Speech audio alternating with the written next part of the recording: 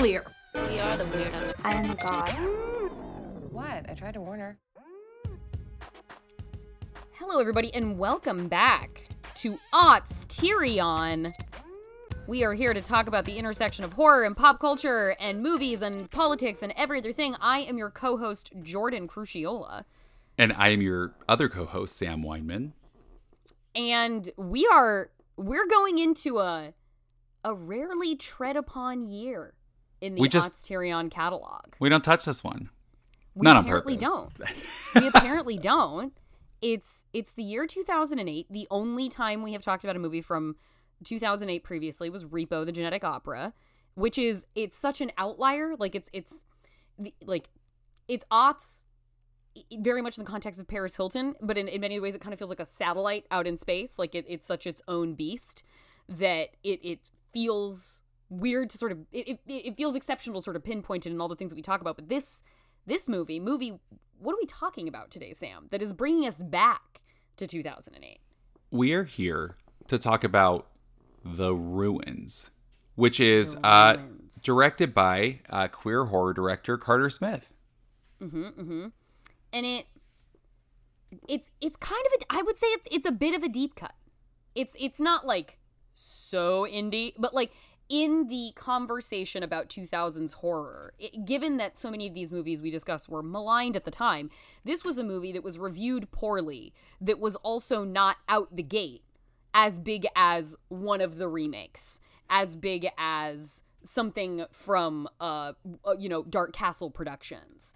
This was just an honest to God, based on a book, but like otherwise like original, like new story that appears with, some of the notes that we hit in this era. We've got the cute ensemble cast that feels like pulled straight out of the WB kind of situation. We've got aughts beats in it, but I feel like it doesn't often come up in the conversation really ever alongside like your 13 Ghosts and your House of Waxes and your Hitchers and such. This is really comparable to Sorority Row in that I think this film, The Ruins, had a huge advertising campaign, and I just don't think people showed up because the ones who did just didn't react the way that maybe they should have. I think that, and also a common theme I find with The Ruins is people thinking that they've seen it, but they haven't. Interesting. And okay. I think that speaks to the prevalence of the trailer, right? And see, I have like no recognition of this movie in my mind. Like I knew, like I started being aware of it in the past couple of years, and I was like, that's one I don't know. And then finally saw it at the New Beverly when we went to a marathon there last year and they played it. I was like, oh, I'm finally going to watch The Ruins. But I have no memory of this movie coming out at the time. 100%. And by the way, I love that you didn't, because I think the trailer gave too much away, and that was part of it. Some of the gaggiest moments were in it. But I think the biggest thing about The Ruins in the year that it landed is just that it was misunderstood. And I know that that's a theme on here, because that's what we do. We're going back what we do. Taking a look at horror that just wasn't understood. But this one is, I feel like, much more cut and dry than some of our other ones. Like, I'll be on here and I'm like, listen, I know who killed me, misunderstood. Right. And you guys have to buckle up for a journey. The Ruins is much more cut and dry. This is truly confusing for, it's truly a sense of, wait, what were you looking for that you didn't get? Like, what, right. I don't get what you showed up for that this movie didn't provide. I feel like when I was reading excerpts of the reviews to you after we watched it together, aspects were noting like hollow, empty gore. When yes. A, the gore is extremely well done in this movie, and B, it's not as though this movie arrived in a context where that was unprecedented. Was it like gore burnout because we're a couple years removed from like the installation of extreme American violence? Like, Jordan, those reviews you were reading me felt like reviews of horror movies from the 2000s. Like, the reviews felt which they were. But what I mean is, it felt like they were reviewing the decade, not the film The Ruins. Which I think is a persistent issue with the movies that we talk about on this podcast. They feel like they are critiquing the mores of the era and not the actual success or failures of the films within what those films were trying to accomplish. It plagued that era of movies. It's kind of crazy how consistent it was. And one of those critiques that you read, it was like, well, this is what happens when you give a director who's only done a Tommy Hilfiger ad Yes. a feature film. And just to throw this out there, he had done a hugely successful queer horror short called Bug Crush in 2006, which was, okay, not a feature, but it's 36 minutes long. Might as well be an episode of TV. And also, just to odds this up, he did an S Club 7 video for a song called Reach. I mean, look, wow. This is not a guy. Not even dream come true. He wasn't plucked from nowhere. And also, not nowhere. And watching it, you cannot deny, at least looking at it in 2022, that his directing skills were incredible. It's the bottom line is this movie is just straight up, cut and dry, really good. It's scary. It's shocking. You like Jenna Malone is the worst, but like you get a sense of the dynamic immediately. Like I feel like we get the sense that these characters have a life that they lived before this movie. I don't feel like we're just dropped into these cardboard cutouts. Like the surrounding like menace around the pyramid when they're on top of it with the indigenous people who are sort of the centuries of this terrifying tower, like and the plants themselves that are the villainous ivy that covers his pyramid. Like it all works. I don't actually know. Fuck off. Like, I don't actually get this is such a weird one to do almost now because I'm like, wait, what am I even defending here? This is so apparently good. Here's what was also fun. In the screening that we saw it and at the New Beverly, people were going bananas for it. And they didn't, and most people hadn't seen it. Everybody, like most people were experiencing for the first time and living for it. And not in an ironic, like, here's an old film, it's kind of crazy way. It was like legitimately holds up. So here's my theory. Right? As you mentioned, Amy, played by Jenna Malone, is completely unlikable. Right? One of the most unlikable characters I have ever experienced in a film ever. One of the most unlikable characters wearing the most unlikable pair of glasses, making the most unlikable decisions with the most unlikable tone of voice. Right? Top to bottom. There isn't anything she does that we can root for. And she...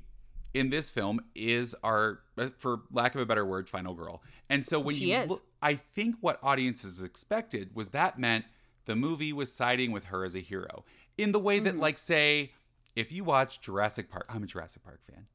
And the Jurassic World films center around Bryce Dallas Howard and Chris Pratt being heroes, even though they make completely unethical decisions. And so as an audience member, I'm like, wow, this is horrible. These people are completely unlikable. And the movie doesn't know it, right? In this case, the movie does know it. That is what I'm going to argue. The movie totally knows it. The movie is not siding with Jenna Malone. In what I think... in films of its time, like Hostel and Turistas, which came out before this, those films are... Turistas is absolutely a companion piece to this movie. They robbed us. We have no money. We have no way out of here. It's not good for you in town. Hello? Who the hell are these people? Those films, which are... they're a direct response to 9/11 and the xenophobia that Americans were feeling... right? And they're playing into that. I think The Ruins is a response to the xenophobia itself and the films that fan those flames. I think, like, maybe I'm going out way too far here. I don't think so. I think The Ruins is responding to that garbage in a horror world that is exhausted. It is. Now, look, not to say that those things are just garbage flat out. I mean I think to those... in the way that seeing those people as heroes. Yeah. And in the way that, peaks of the aughts are like, as we've discussed, 05 and 07. And 2009 is this clear doorway time into a new decade. 2008 is kind of a no man's land in that way. Yes. Like, it's not, like, by the time Nightmare on Elm Street remake gets here with Rooney Mara and Kyle Gallner, we know we're burnt out. We know we are on an empty gas tank. We understand that. 2009, we're planting the seeds for like future impossibility. We have a revolutionary piece like Jennifer's Body. We have something that is just purely embracing the fun and sicko attitude of the era, like in Sorority Row. But 2008 feels like it's not a girl, not yet a woman. Like it's not the it's not the 2000s novelty has worn off. The excess like kind of can't get bigger than it's already been, so you can't top it. And and yet we're still so engineered for IP. I think the idea of something that doesn't have a name previously attached to it is still kind of like alienating in a way.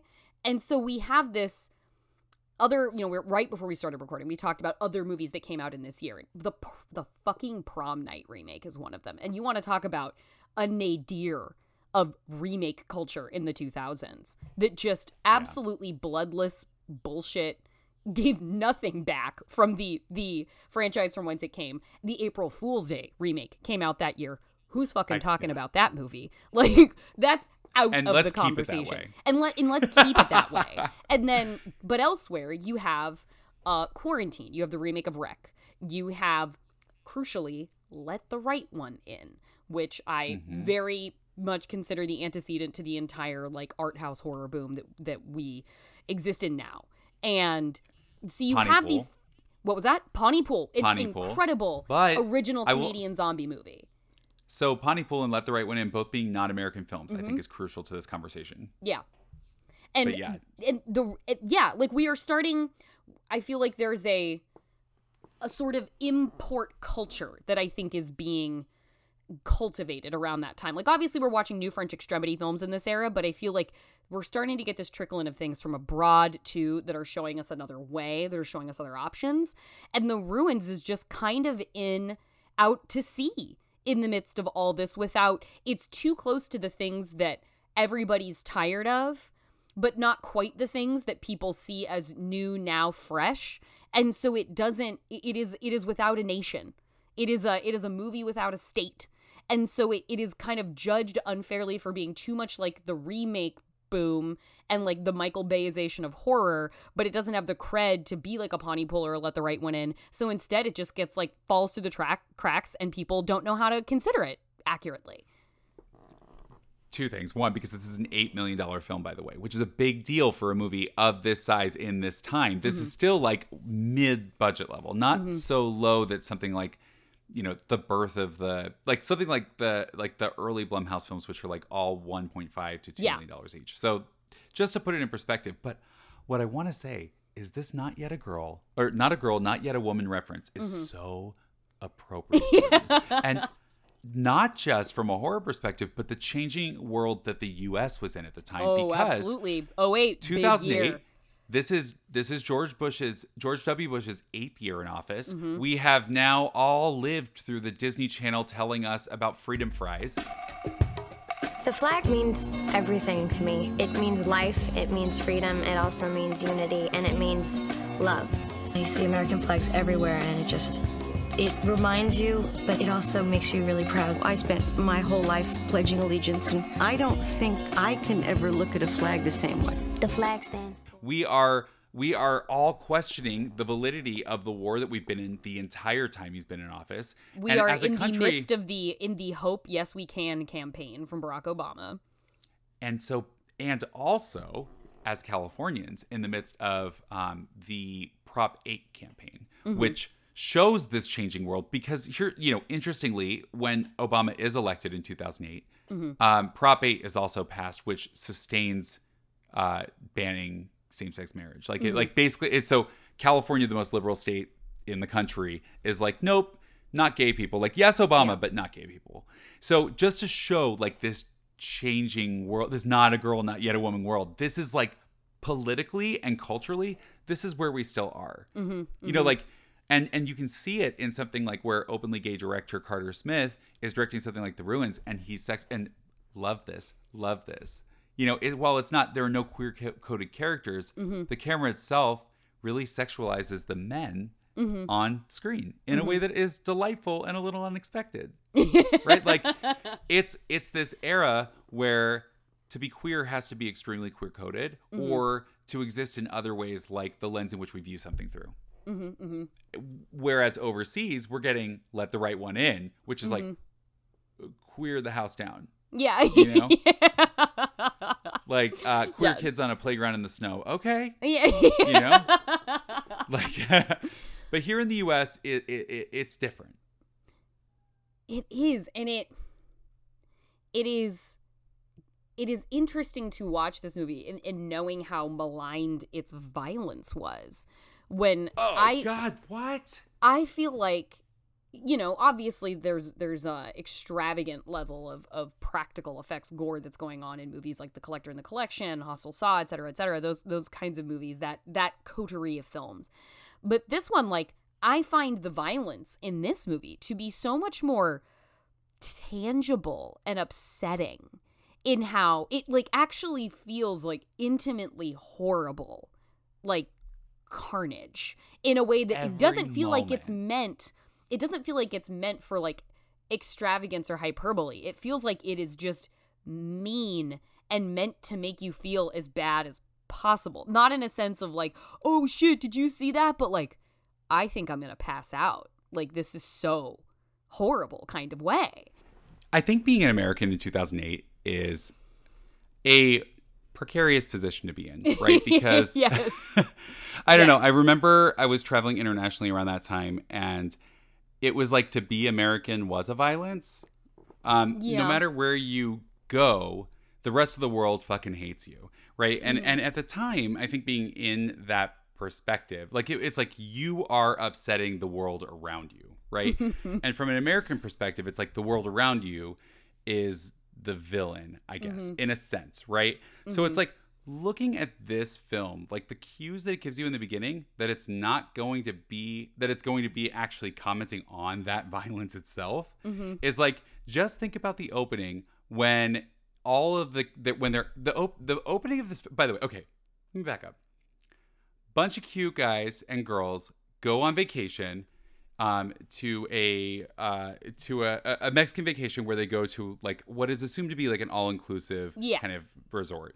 And at the pool deck of this resort, they are kind of like saying all of the annoying things that like they're talking about, like don't have a margarita because it's made with ice and the local water, it's bad and you can't have it unless it's bottled. And it's like that conversation, that specific kind of privilege, that specifically American like conversation is like, oh, the movie knows.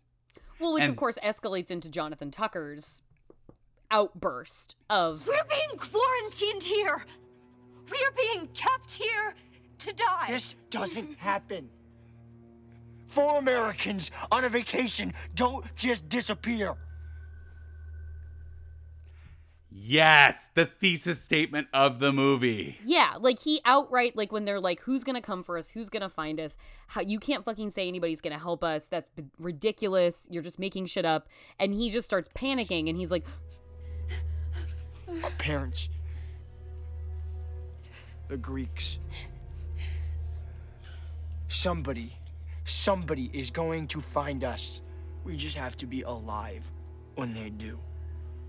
Jonathan Tucker's character, Jeff, Dr. Jeff, he is in an impossible situation. He is the most, like, intelligent, even-keeled, he's pre-med, so he has, like, a set of survival skills that is very useful to the group. It is sort of on him to make every decision at every turn for the best of everybody, and so he is the one who has to receive everyone's lashing out when something goes wrong because they're like, what the fuck, Jeff? And Jeff's just kind of doing his best, and that's really the only moment in the entire movie that he's a little prick.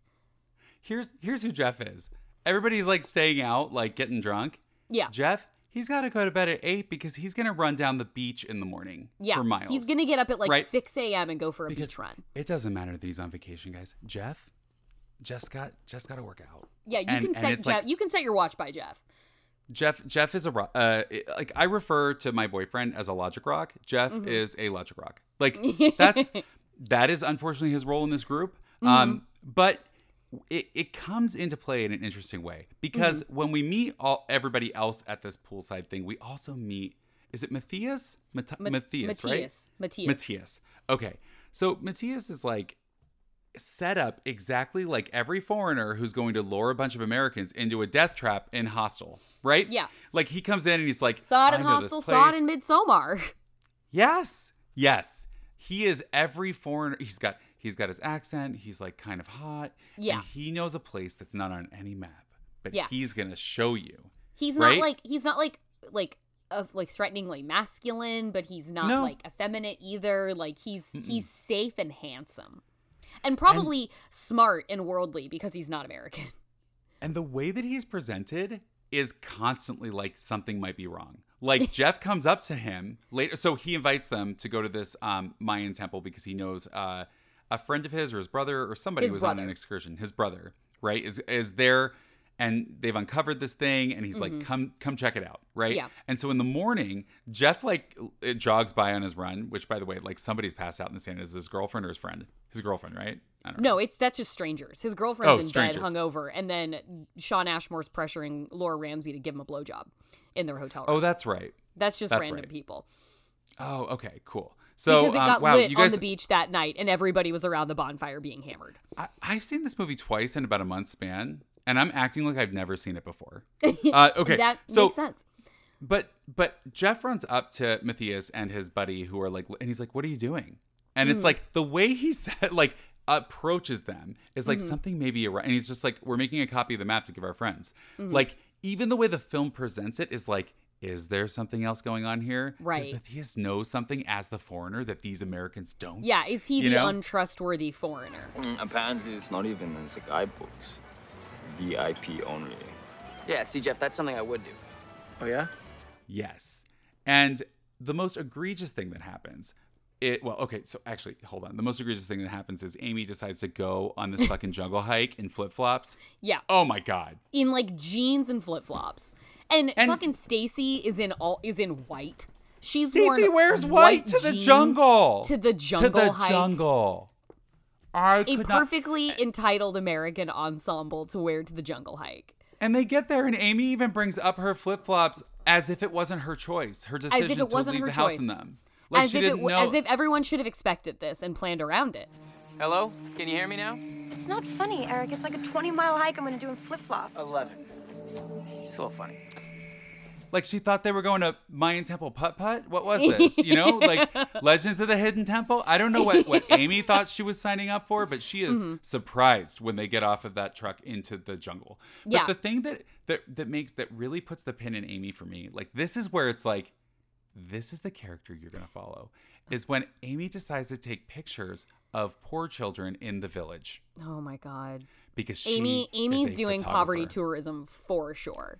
She's on one knee because she found a real, authentic moment. Yeah. I mean, it is like, she and found this is something pre-Instagram. This and yet she is telling a truth. Yeah. She is a kind of person that we all know. Yep. 100%. And so it's like seeing her do that and having specifically when they get to this temple and like all the locals are yelling at them to get away from this temple. And they're all like, hold up, right? Yeah. Amy takes a step back to take a picture of the people yelling at them. Yeah. The people who are aggressing upon them, who may or may not have weapons brandished at that point. And Amy's like, I'm going to take a snapshot in this moment of these people who are already incredibly fired up about us. Amy cannot control her finger. It's click. No. I can't. I get it. Now, so I get it. Audiences who may have misunderstood what this movie thought of Amy, I can see them misdirecting their anger. But in this moment, as somebody who knows, I'm like, yes, okay, Amy, let's go. Amy takes a step back onto a bunch of vines, at which point, that's the problem, right? Because we are to discover that it's not actually the ruins that are the villain of this film. It's these carnivorous plants who are kind of intelligent. Yeah. And by stepping on these plants, that is the beginning of the end for this little group, this little troop of Americans and one German. Well, two Germans, but one gets shot. Yeah. Well, yeah, no, he gets dispatched with immediately. And I think one of the things that was being pointed out as well as like a pejorative in the reviews was how like it is in its way a group of friends that hate each other. Not to the extent of like Cry Wolf, but like it is a group of friends where there is like acrimony running through, and that's like a feature of the film. But I think one of the things that it works with a rare kind of functionality in this movie, because the paranoia is part of the story. Like the plants are effectively turning these friends against one another. So I think there becomes actually in something that can exist as like a silly trope of the era, I think actually becomes a very useful story element in The Ruins. Yes. And is done to great effect, because the unraveling of this group is an extremely tense and effective descent into like personality madness throughout the course of this film. That is so well said, friend. I love the idea that plants are turning these people against each other. And also, I want to be specific. They're turning these straight couples against each other because watching this, I was like, oh my God, these straight couples are real. These straight couples. I have been to a wedding reception and sat at a table with all of them. Yes. Yeah. They are archetypes. As far as I'm concerned, they are real life archetypes. Mm-hmm. There are 4 kinds of straight people in the world, and all you have to do is pick which member of this team they are. But Amy in her straw cowboy hat, I just want to point out, by the way, flip-flops and a straw cowboy hat. Those straw cowboy hats were really in the aughts. Oh, totally. Well, even though her Shawn eyeglasses Ashmore certainly weren't. Shawn Ashmore is wearing cargo shorts the size of a circus tent, just absolutely defeating the purpose of what shorts would ever need to be for by how huge they are. What's in the pockets? A generator? Right. You don't need a backpack if you have pockets so much like that. room. And what's fucking wild about the aughts, and we don't talk about this enough, the defying gravity of men's shorts. Like they are the longest, heaviest shorts, and no belt that works. Yeah, well, because women took all the belts. Women took all the belts. They took all the belts. They're wearing them on their necks, their wrists, 5 around their waist, but not holding up their pants. Yep. And it's like, but then the men, look, if they even have a belt, the belt is like, it's still sagged below their butt, but somehow holding itself up on the base of their dick. Yeah. Like, it's crazy.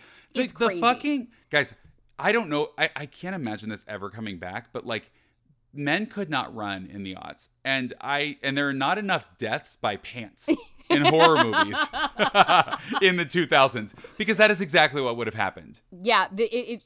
Boxer shorts and gigantic cargos. That was your below the waist order of the day. So, this group's out here trying to reason with these people, which I love. Multiple times it comes up like, I don't think they speak Spanish. Right. Yeah. But the assumption that they know how to communicate is A+. Yeah. So, they seem to be those guarding the temple seem to be speaking an indigenous language that is not Spanish. Matthias's really hot friend is like, does he try to reason with them, or what does he do that he takes a step forward? I think he's just trying to reason with them, relate to them, and they shoot him squarely in the head. Well, first they shoot him with an arrow. And this is the kind of, this is why I love this, is because this is the kind of violence this movie is incredible at. So this dude gets shot with an arrow and looks at it, and we're looking at it, and it is horrific. And we're like, oh my God, you're fucking stunned. You're not ready for this yet. Could not get any worse. Bam, he's shot in the head, down. Yeah. So it's like, first arrow, and just when you think, and it's like, nope, here we go. And Carter Smith makes a promise to you as an audience that this is what this trip is going to be. Well, and Matthias sustains his mortal injury basically immediately after that. They have to lower him down because they think they might be able to get a cell phone down inside the base of the pyramid. So they lower him down on a pulley, but the rope snaps, he falls and breaks his back. And because they hear, this is like the fun little detail. This is a great detail. They come up to the top of it, so they have to climb up because these people are like, basically, they're pointing their weapons at them, so they have to get to the top. When they get to the top and they're like, where the fuck is everybody? They hear their cell phone, one of their cell phones, but going off inside the temple, and it's like, well, we got to go in. Love this detail. Just love this detail about the most unlikable, because we've given Jenna Malone's character, which by the way, excellently acted by Jenna Malone. We've given Amy a lot of shit. This is a movie of tremendous performances. Everyone is doing some of their best ever work in this movie. Peak everyone. Yeah, because Jonathan Tucker, Laura Ramsey, Jenna Malone, Shawn Ashmore, outstanding. Actually, all of them. At the same time as they are delivering, like they're you see them doing their best. They're both annoying, but also like they do tug on your heartstrings a little at times. Yeah. And that is to speak to the strength of the actors. Yeah. So, okay, they're going to lower in, because by the way, Amy immediately, they're like, hey, we got to lower somebody in there. And they look at her friend, and because Amy's like, not me. No. I wore flip-flops. Not it. Absolutely refuse. We're going to check the rest of the rope and make sure it's secure, and then one of you... Why do we have to go? Why can't you or Eric? Because you're not strong enough. Immediately, Amy's out. So Stacy's the one that's got to go. Yeah, and she's like, thank you so much, Stacy. It's like, you just threw your friend into hell. Like, you were just like, couldn't be me. Thank you so much, Stace. Because Matthias is down in the bottom, legs broken, and they've got to like rescue him. So back cracked in half. So she gets down there. It's not looking good, and she still has like 10 feet to go. And the friends are like, "Hey, can you jump from there?" Mm-hmm. Stacy, who has obviously never been like me, rock climbing in a gym and jumped from a 10-foot height and broke my foot. Stacy's like, "Sure." Yeah.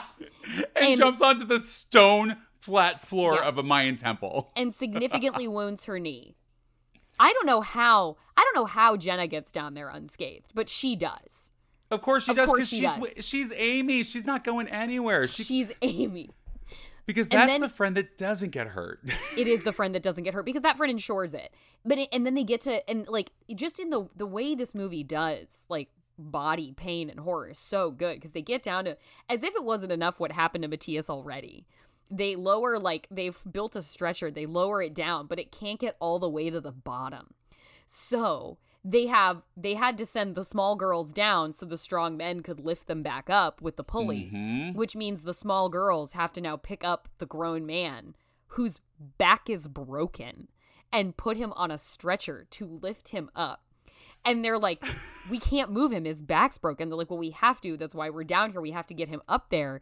And they're like, lift from the hips, no lift from the ankles. And they're trying to assess how they can possibly lift Matthias and not snap him in half. And they fail.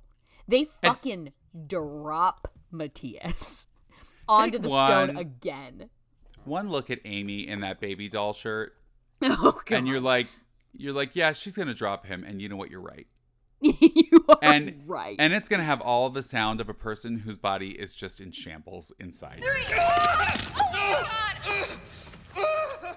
Yeah, it shambles. It's like a crack splat.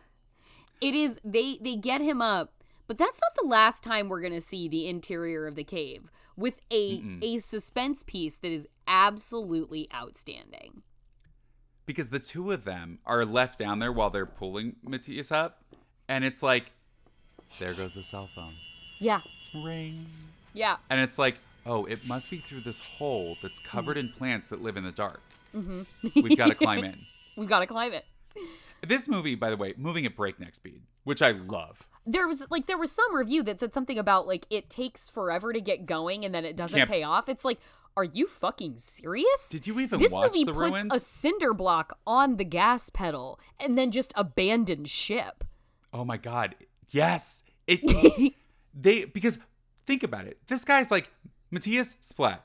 It's Stacy, splat part 2. Jenna Malone, down there, they load him up, crack. They're going up. Now they're going into a dark room with a cell phone ringing. And by the way, they get in there and a fucking corpse is sitting there. There's corpses inside the vines. And people have been dying. Incredible movement. Like, the plants move the corpse in a way that makes it seem like it's a zombie for a second. I love that detail. And they move with like a fluidity that they're almost like anemone. They're almost like floating anemone that is just very spooky. And they had these red fleshy flowers that almost look like skin. Like, when in the light, when you hold it up, you can see the blood like coursing through them, basically. And which it is blood because they're human eating. But each one of those little flowers is vibrating as it's reproducing the sound of the cell phone, which they pick up and it's cracked and broken and doesn't work. And that is when they learn that they are around a sentient plant, a sentient vine that means them harm. And the process of realization of everybody coming to understand that is what is happening is so fucking good in this movie. Like, when you watch each person realize, like, when you have that moment where Jonathan Tucker's like, they don't want us to spread it. That's why they won't let us leave. They're salting the soil.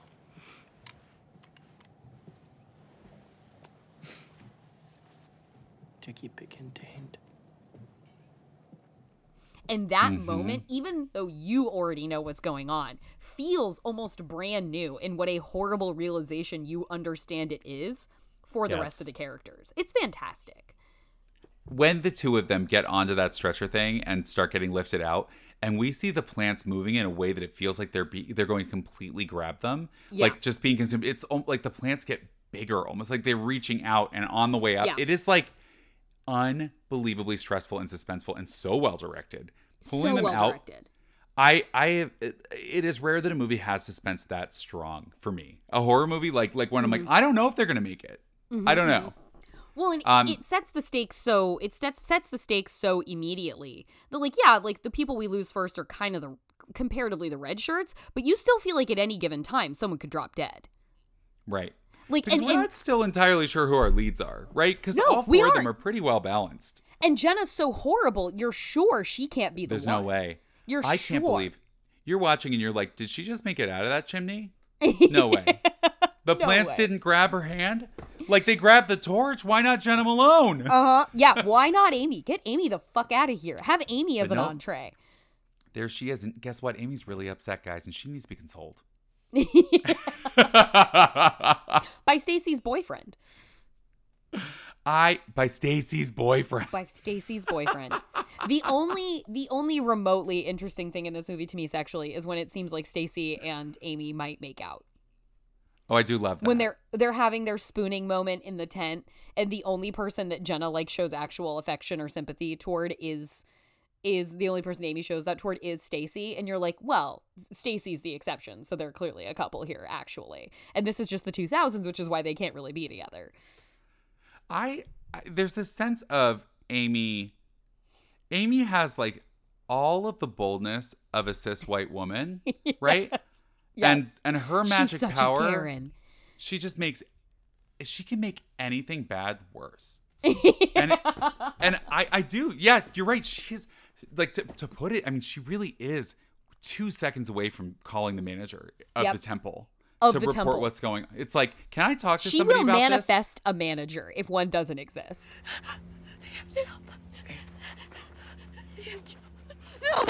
Hey, Amy! I don't want us to get shot, Amy. I want you fucking help us! Get out with it! Absolutely. And so it's like, when you see Amy begin to unravel, she almost never when you see everybody else begin to unravel, there's something special that happens to Amy. She doesn't. Everybody else around her is coming apart, but Amy, this is kind of where she thrives, I think. Mm-hmm. She thrives in like, well, shit sucks and I'm gonna vocalize it, you know. And it's like, finally everything's as miserable as I am all of the time. Yes. And so let's go into the tent. Like they're telling them what they saw, and I think the guys are like kind of in disbelief. But what happens inside the tent, I think, is so cool. Visually, you see the plants and the subtle movement of them silhouetted outside of the orange tent. By the way, the whole movie, it looks like the movie's wearing a pair of sunglasses. I love that. It's still the aughts aesthetic where it's like, yes, it is a product of its generation. Yeah, it looks like the landscape looks irradiated. It is so saturated. I love it. The blacks are so steep in the shadows on people's faces. You like can't see people's eyes at points because their brows are shadowing their actual eyeballs. And what happens inside this tent, friends, is the saddest hand job in the history of cinema. Wow. It is the saddest. It is so We go from awful. Amy spooning Stacy to comfort her. Beautiful. Flips over because Shawn Ashmore enters. And by the way, Amy, we see her in this wide shot. She's jealous. And she's awake. She is awake, like, and she hates it. She hates it because somebody's having fun and she's not. And what I love about this hand job, and I'm going to talk about it, but it is the kind of hand job that makes sex not sexy. It is like, I didn't feel moved by it. I was like, I can go without. Two people trying to grasp at any kind of relief or comfort they can. God. And it is almost enough to make me cry watching that scene. I have never can't blame you. Anytime we see sexual horror, it's just an issue of consent. It is so cool to see a movie take sex and make it horrific in a new way.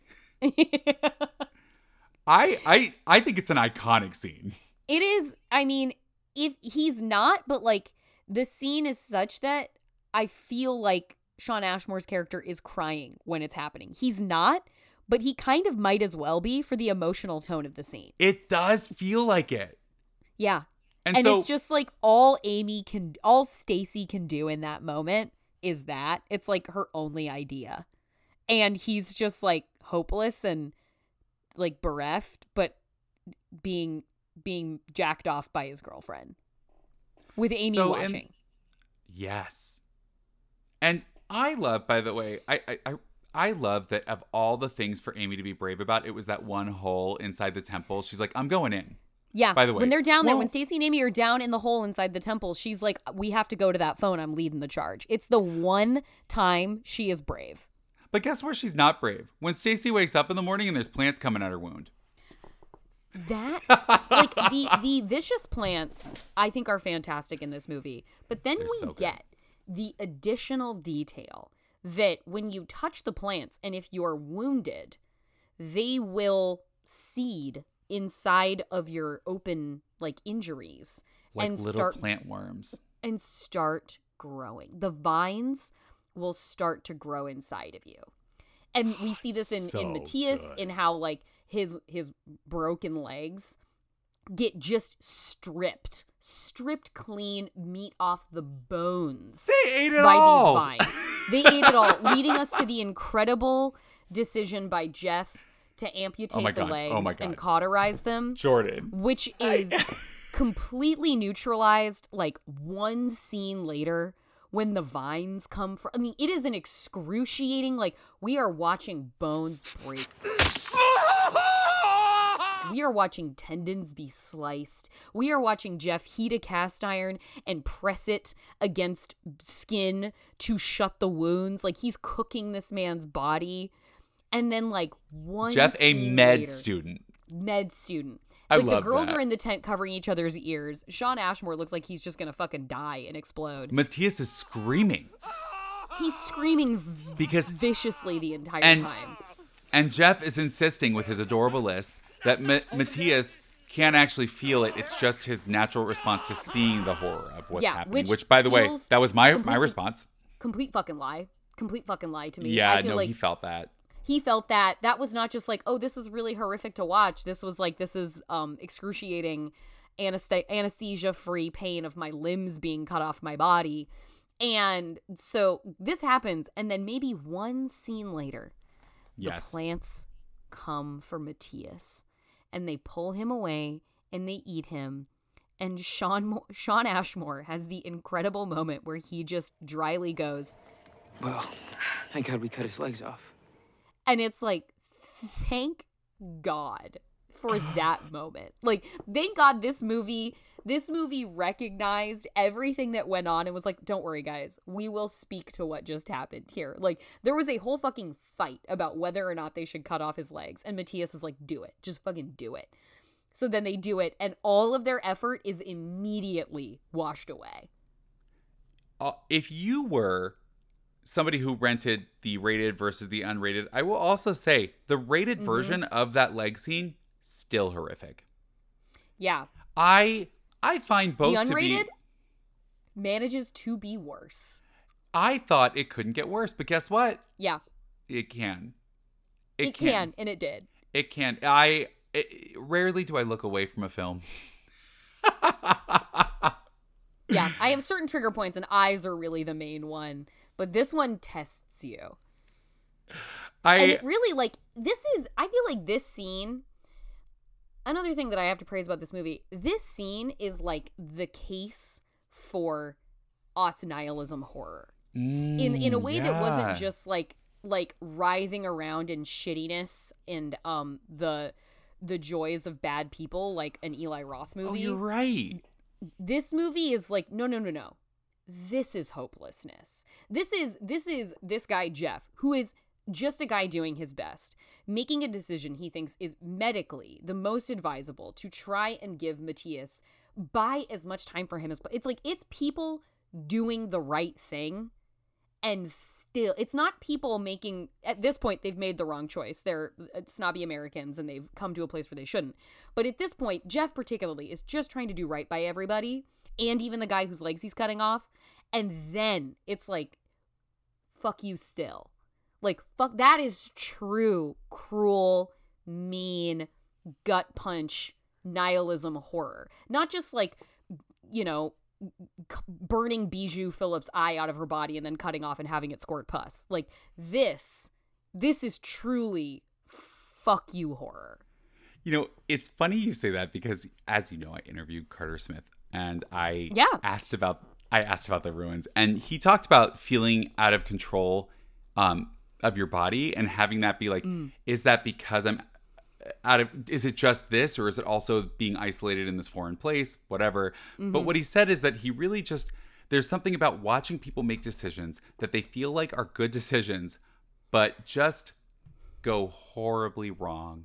You know, they're not good at all. And I was like, and so I responded, I was like, Amy, what are you doing? And he goes, yeah, that, plus I really wanted to, like, you know, film an amputation.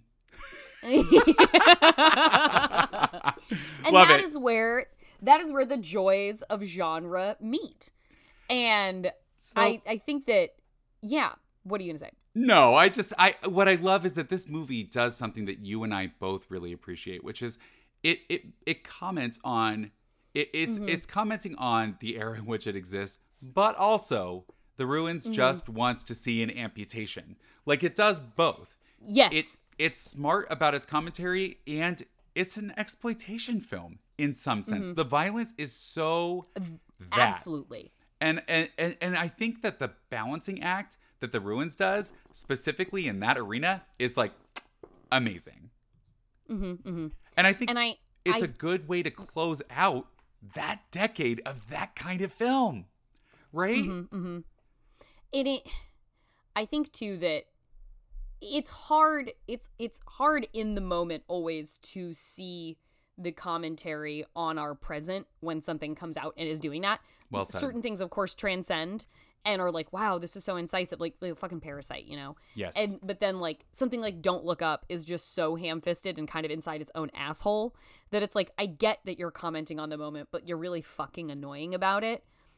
But I feel like we are at least in a way trained for that as audiences now, because we can incorporate our knowledge of, like, in genre, like meta horror and things that talk to the audience like a screen, things that talk very explicitly. But also I think we've entered an era where there's an expectation on genre that it can be much more sophisticated than people incorrectly assumed that it could be, who just saw it as one-dimensional schlock. I think at this time, though, that is so out of step, you know, with something like Get Out catalyzing such a huge wave of genre cinema. That is a movie rooted in acknowledging your present circumstances. Yes. And commenting on them and making an incisive point about them. So that, like, kind of became, well, that's the gold standard. Movies should do that. You know, studios wanting their own Get Out. And any movie that could have, like, a social commentary message about it, basically having a cut trailer that looks exactly like something Jordan Peele would make. Yes. Like, obviously that drum beat continues to be hit. But in the 2000s, that was absolutely not something we were trained for. That was absolutely not something we were expecting. And I think it was a time of self-reflection, of looking inward, being kind of discouraged. Because if we looked inward at who we were in that moment, what we saw looking back was fucking grotesque. So I think it wasn't exactly a time of holding up the mirror. So anything that did this, Jennifer's Body especially, and tried to do so at a gloss level, like Teeth is a different kind of story. Like Teeth comes out around the same time as Jennifer's Body, but it's an independent film. This is something that looks like an MTV horror movie. This is something that looks like a House of Wax. This is a DreamWorks movie. Jesus Christ. And so, like, there isn't that note of credibility or perhaps movie festival love that comes for something like a Teeth, where it can feel like an underdog that triumphs. Right. It just feels like a studio picture that didn't get the memo that we shouldn't do this shit anymore because it's really tired, when in fact it's playing more on a level of like what Body and Teeth are doing. But we were too in our circumstances to, I think, be able to examine that at the time. I think acutely so in the 2000s, that kind of read was, if not endorsed, actively discouraged. Yeah. And this brings me to actually one of what I think is one of the most beautiful and important moments in the film, which could be easily overlooked.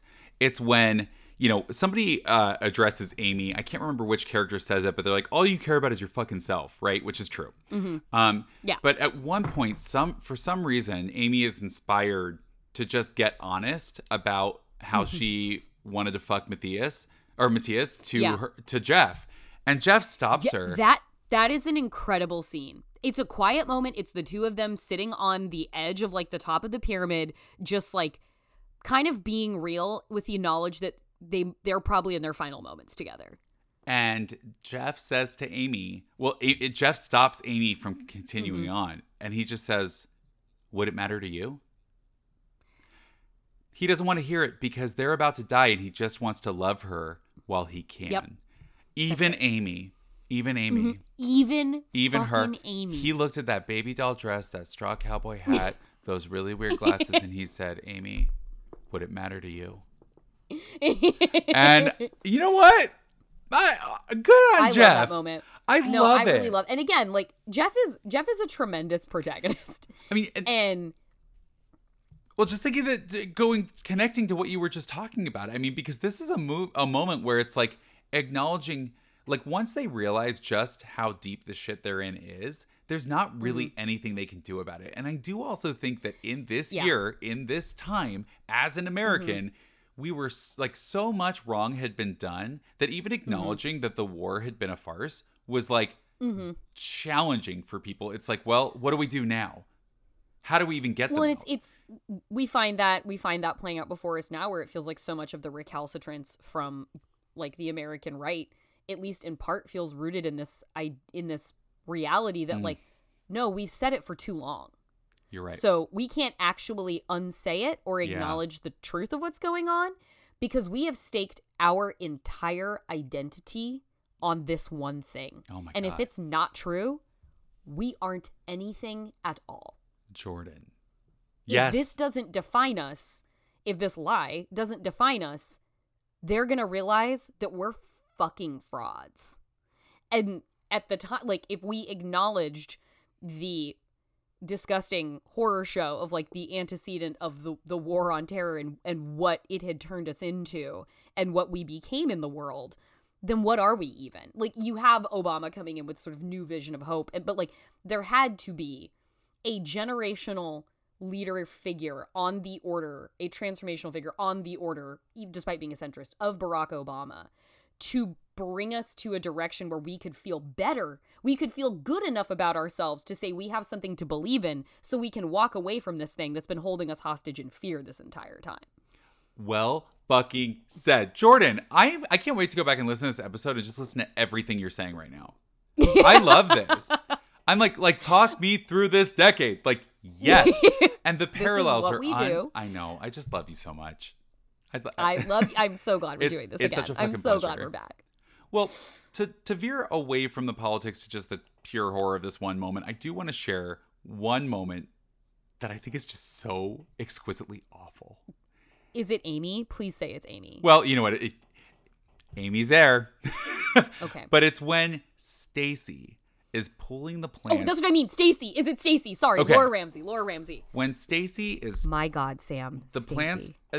two things happen because it's both cruel and awful to watch. So the plants inside of Stacy, she's trying to cut them out of herself. So she gets some help, right? And Jeff is like, all right, here we go. Jeff cuts... By the way, Jeff, did you have to cut that deep? He's putting his whole hand in there. He's got his whole hand up her leg. He's in like knuckle deep. I mean, into Stacy's leg. It's like, Jeff, I know that you haven't graduated yet, but you had to have taken a class about how deep a knife should go. I don't know. Yeah. Maybe not though. Maybe that's his next semester. And Stacy has been saying for however many days they've been up there, Stacy has been insisting it's something's happening. Like there's something wrong. It's Stacey's inside of telling you. Everyone's everybody. like, Stacy, it's okay. Stacy, no, baby, shh, it's okay. Don't worry, it's all gonna be okay. And Stacy finally gets to a point where she's like, it's not fucking okay. Stacy looks at you Amy. Don't do this. Yes. Yep. Stacy looks at Amy, and there's like a fucking vine crawling around her forehead, and Amy looks at her, and Stacy's like, what, did you see something? And Amy's like, no. No. It's everywhere. It's in my head. It's okay. You're okay. No. Yeah, you're okay. No. I'm not okay. I'm not okay. You keep saying I'm okay. I'm not okay. Why do you keep saying it to me? Fuck you, Amy. Fuck you. There's vines crawling out of her body, and you're gonna still gaslight this poor woman. Do not make Stacy feel crazy right now on top of everything else, you fucking people.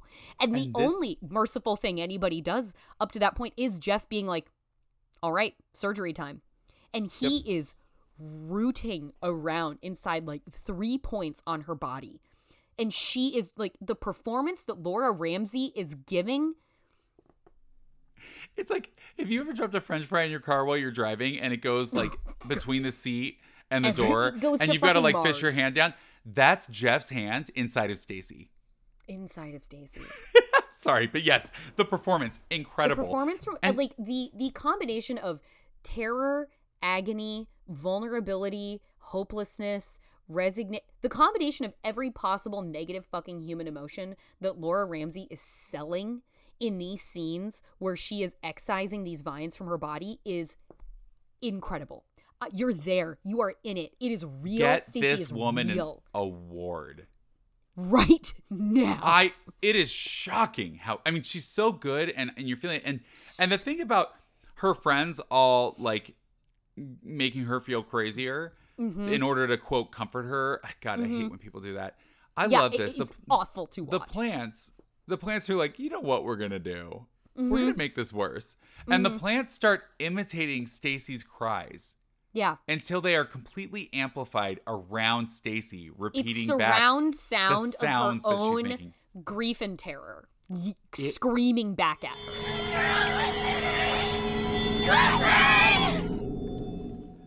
Horrific. And this is when Jeff does the cutting for her, and he's like, "I got it all. I got it." And she's like, "Okay, good," but she knows soon that it's not all gone, and so. Everybody, like, they've tried to hide the knife from Stacy at this point because she's liable to do anything. But everybody passes out at a certain point, and one of the knife is being guarded, but she goes into another backpack and she finds another one. And the way we see Stacy's final experience when like people realize like that everybody in the tent wakes up and realizes Stacy's gone, and they start leaving the tent and they just find her like across the way from them on top of this pyramid. Rooting around in her body, bleeding from everywhere. Her flesh to get peeling off. Peeling off. Just in through flopping her around. forehead. In chunks falling off her thigh. Digging around in her torso. And she is almost euphoric at the possibility of them being gone. There's like this desperate, like, I've got it. It's okay. It's okay. I just have to get this one out. Okay. Just have to get this one. You know that even if she managed to get every inch of that out of her body, she's even if fucking paramedics showed up at that moment, Stacy's not getting home. She is Stacy's done. Pouring blood. She is carved, self-inflicted. And Jeff is just like, just give me the knife. Just give me the knife, please. And then in her desperation, fucking stabs her boyfriend. Well, before she does, she stabs Jeff. And what I love is she cuts him and she goes, sorry. Sorry. Just really fast. Like she can't even help it. Because she is tweaking. Can't even help it. I mean, and this comes hot on the trail of the conversation where it was like, why do you keep saying I'm okay? It's like, well, nobody's saying it now, Stacy. You know? And so when Eric shows up. Oh, I'm sorry, is so meek and sincere. It is heartbreaking, Sam. She really doesn't want to be doing that, but also she cannot stop herself. That's what you hear in that sorry. And yet Eric, her boyfriend, Mr. Handjob himself. Yeah. I don't know why he looked at Jeff and he was like, well, she cut Jeff, but I'm going to make Yeah. it out of this. Yeah, but I'm Eric, so this will be okay. So Eric, Sean Ashmore, who we've discussed at end, I'm sure in the past, I was so attracted to him, had a crush on him doing Animorphs. It's fine. All right, so Sean Ashmore. He was a boy du jour of the era, absolutely. He was so aughts. He is so aughts era hot. Friends, if you don't know what I'm talking about, just Google Sean Ashmore if you can't visualize it, and you'll be like, oh yeah, that was what it was to be hot in the aughts. Okay. Yeah. So Eric, being a complete idiot, steps forward, and Stacy stabs him in the fucking heart. Stabs him in the heart, just right there. And you know what? Results in what Stacy ends up doing is basically giving somebody the most merciful death they're gonna have in this entire fucking movie. Yes, and he's confused for a second, and this is another beautiful moment. But then he realizes, hey, I'm about to die, and I don't want to die not holding her hand. And he reaches out for her, and he dies with her, even though she just stabbed him. And doesn't Jeff deliver the coup de grace on Stacy? Doesn't he effectively put her out of her misery? Yeah, he does. But not before Amy holds Stacy like she's grossed out, by the way. Yeah. Amy's just like, look, God, who's got hand sanitizer? Amy, by the way, plants all around them, because Stacy's begging, kill me. So the plants are like, kill me, kill me. Yes! Kill me! Kill me! Kill me! No! Kill me! Kill me!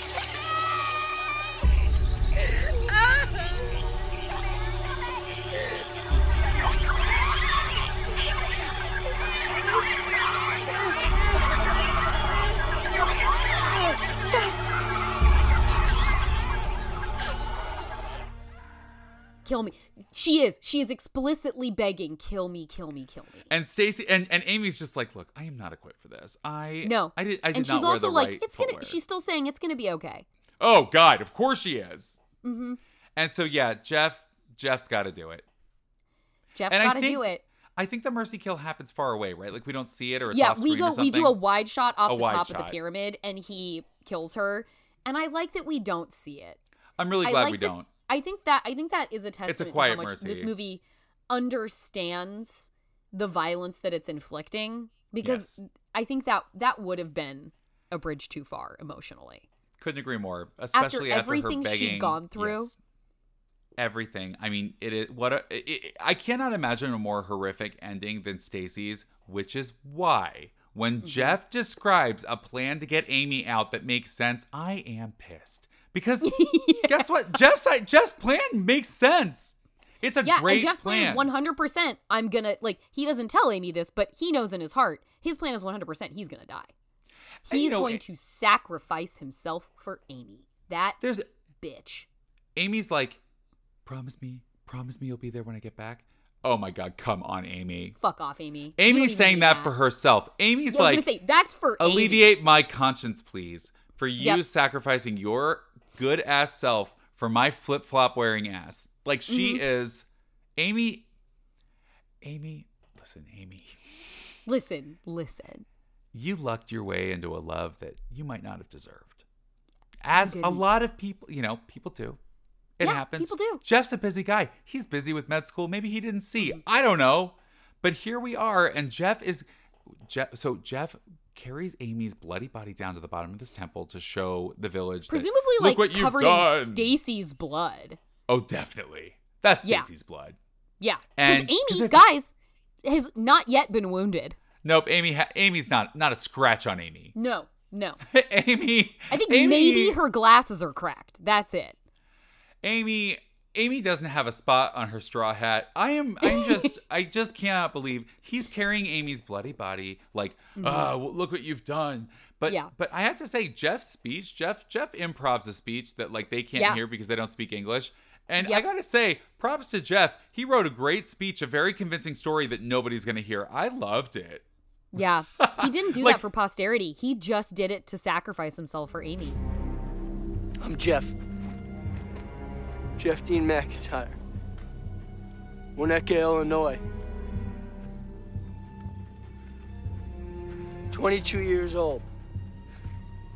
I was gonna be a doctor. That was my dream. He was gonna be a doctor. Yeah.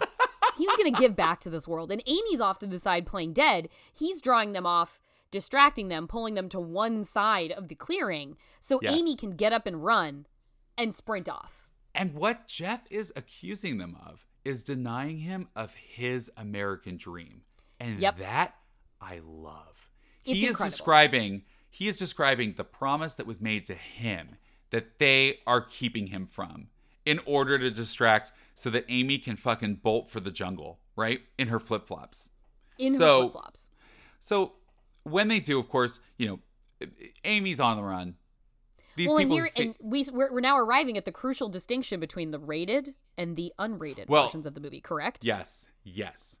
But so off in the distance, we hear a gunshot. Guess what? Poor Jeff, not going to get that dream. Yeah, he's not going to be there when Amy, quote unquote, gets back. But Amy, surprisingly not as affected as I thought she'd be. No. So she is taken to the woods. She's got to get out of there. She gets to a Jeep. She fumbles with the keys. She's actually successful in turning them and drives her way out of there. And this is the difference. Yep. Now, if you were in theaters, because I did see it in theaters at first, if you were in theaters, you got an ending that did not confirm whether or not the movie was on Amy's side. Because in this ending, in the rated ending, the theatrical release ending, Amy gets out unscathed. Yeah. She gets out. We She's just our see hero. her in a She's our desperate final moment. girl. She's driving off. Boom. Cut to black.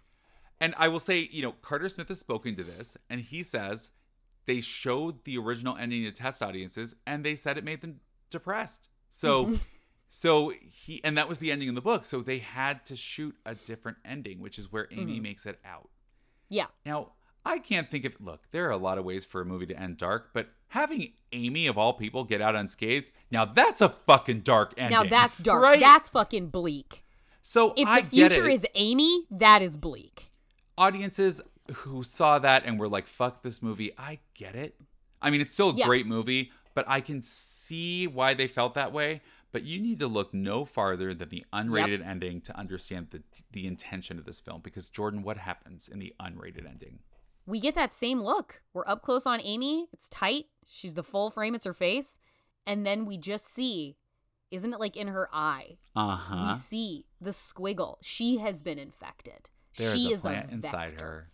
It is inside of her. It out. The thing that the indigenous people were seeking to prevent has taken hold. It has gotten free. It has broken containment. Amy's patient zero. And if you look at Amy's actions throughout the course of the film, just all of the self-seeking bullshit, all of the stepping back onto the plants to take that first picture, she's the reason all her friends died, and now she's going to be the reason these plants are making it. These killer plants that they have worked so hard to protect everybody from are making it to the outside world. Guess why? It's Amy. It's our girl. Fucking Amy. And I along these same lines, if you guys saw the movie Underwater with Kristen Stewart, and you're like, I love that movie. Oh, I love that movie. I don't get why the ending was necessary. You find that unrated ending. You watch that director's cut ending. Change your life. Change your life for the better. Change your life. Look, there's only one tiny thing I would say that I wish this movie had done, because it is 2008, and that is the year of Britney Spears' single "If You Seek Amy." Wow. I mean, can you imagine if that played at the credits? I know I'm just living a dream right now, but oh my God. Sure. God, was that the Circus album? Yeah. Can you believe it was that long ago? It was called to my attention this week that I graduated from college 15 years ago this very week. So the idea of thinking back to listening to Circus, sitting on my friend Tim's bed in his tiny first New York City apartment, watching the video for Circus and thinking of that album release. No, I truly cannot believe that it has been that long. I always thought that If You Seek Amy was a song about a woman being very rude, because they're about to close up the club and she's asking people if they've seen Amy. I used to work at a club. She's doing the most. And I have to say, it might be the Amy from the Ruins, because that woman would keep it Amy open. would do that. Amy would be that bitch in the club. So I want to add, I found this out later because I haven't actually seen this deleted scene, but it exists on one of the Blu-rays. Like some fucking German import or something? Yes, somewhere there is a version. So Carter did say they shot a lot more. They shot multiple different kinds of ways to end it because they had to test it different ways. And in one of the endings, there's a little bit more past that moment. So instead, she, you have the close up on her face. She's driving away. You see the squirm in her eye. And then there's a post scene where there's a guy, it's at a cemetery, and like the gravekeeper or whatever is like walking by whistling Frere So it's Jacques. like giving us like a full postscript at that point. Oh, fully. Like this feels like it should be after the credits, right? Okay. And so he's like whistling Frere Jacques, and then he hears faintly somebody whistling Frere Jacques back, and he gets close to the ground, and it's Amy's grave. And the plants inside her coffin are Frere Jacques-ing back. Why I love that is because Amy's dead. Oh, God. I love that means Amy's dead. Yeah. I mean, That, the closure we needed. Yeah. Like, she propagated, as the unrated ending would tell you, like, hey, guys, guess what? We're doomed. And she died. We love knowing. Claimed by the vines. It's just... Because, I would love to see the rest of that ending. Because, Amy drives out of the jungle. First thing she does, goes to a Starbucks. Yeah. She orders her... She's getting her 30 modifications, half-calf something. Mm-hmm. She's just, because I feel like... I feel like Amy probably went on with her life almost exactly as it was before. Amy silver lininged this experience because it got her a lot of attention. Amy's telling a stranger in line at Whole Foods about the trip she just took, and oh my God, can you believe what she went through? Amy is trying to sell the book rights to this. She is trying to work that talk show circuit. She couldn't sell the book rights. She self-published. She self-published. Amy self-published what is basically scraps of a diary on Amazon. And with her own, and she used her own photography. Oh God. I love this ending where Amy's in a casket. In a casket, and the life finds a way. I just, to me, going through this long ass journey with Amy. Yeah. I mean, it's not actually that long, by the way. Short, moves fast, love this pacing. But Amy, yeah. I know I'm not supposed to like her, but by the end of all of it, I kind of like her. At the end of it, she almost becomes a queer icon. Like, yeah, there's like something about her. Like a camp queer icon or something. Yes. If camp doesn't exist, but if it did, it could be Amy from the Ruins. It doesn't exist, but if it did, yeah, Amy from the Ruins, definitely a candidate to be a Met Gala theme. Yeah. So I feel like that's the button on the Ruins. Is that right there? God, yeah. I wish, if you like this film, Carter Smith has some other stuff out there. I am really looking forward to his movie Swallowed that's coming out soon. Okay. It's got Mark Patton from Nightmare on Elm Street. You don't say. Okay. Yeah, I like that guy. That's great news. Love it. I love him. So okay, that's it. That's it. That's all. Season 4, Aughts Tyrion March, continues on. And I feel like we're kind of giving you guys some different stuff this season. Like, I feel like the Ruins being a deep cut choice, talking about sort of anti-Aughts Tyrion pick at a different point in the season. So I hope we are keeping it sufficiently fresh for you all out there. We have to, right? Yeah. It has to be. Yeah. I wish we had those plants right now to help us sign off. How cute would that be? Right, yeah. I mean, you're the AV wizard, so if you want to work up something, a modulation, I will include that in the episode.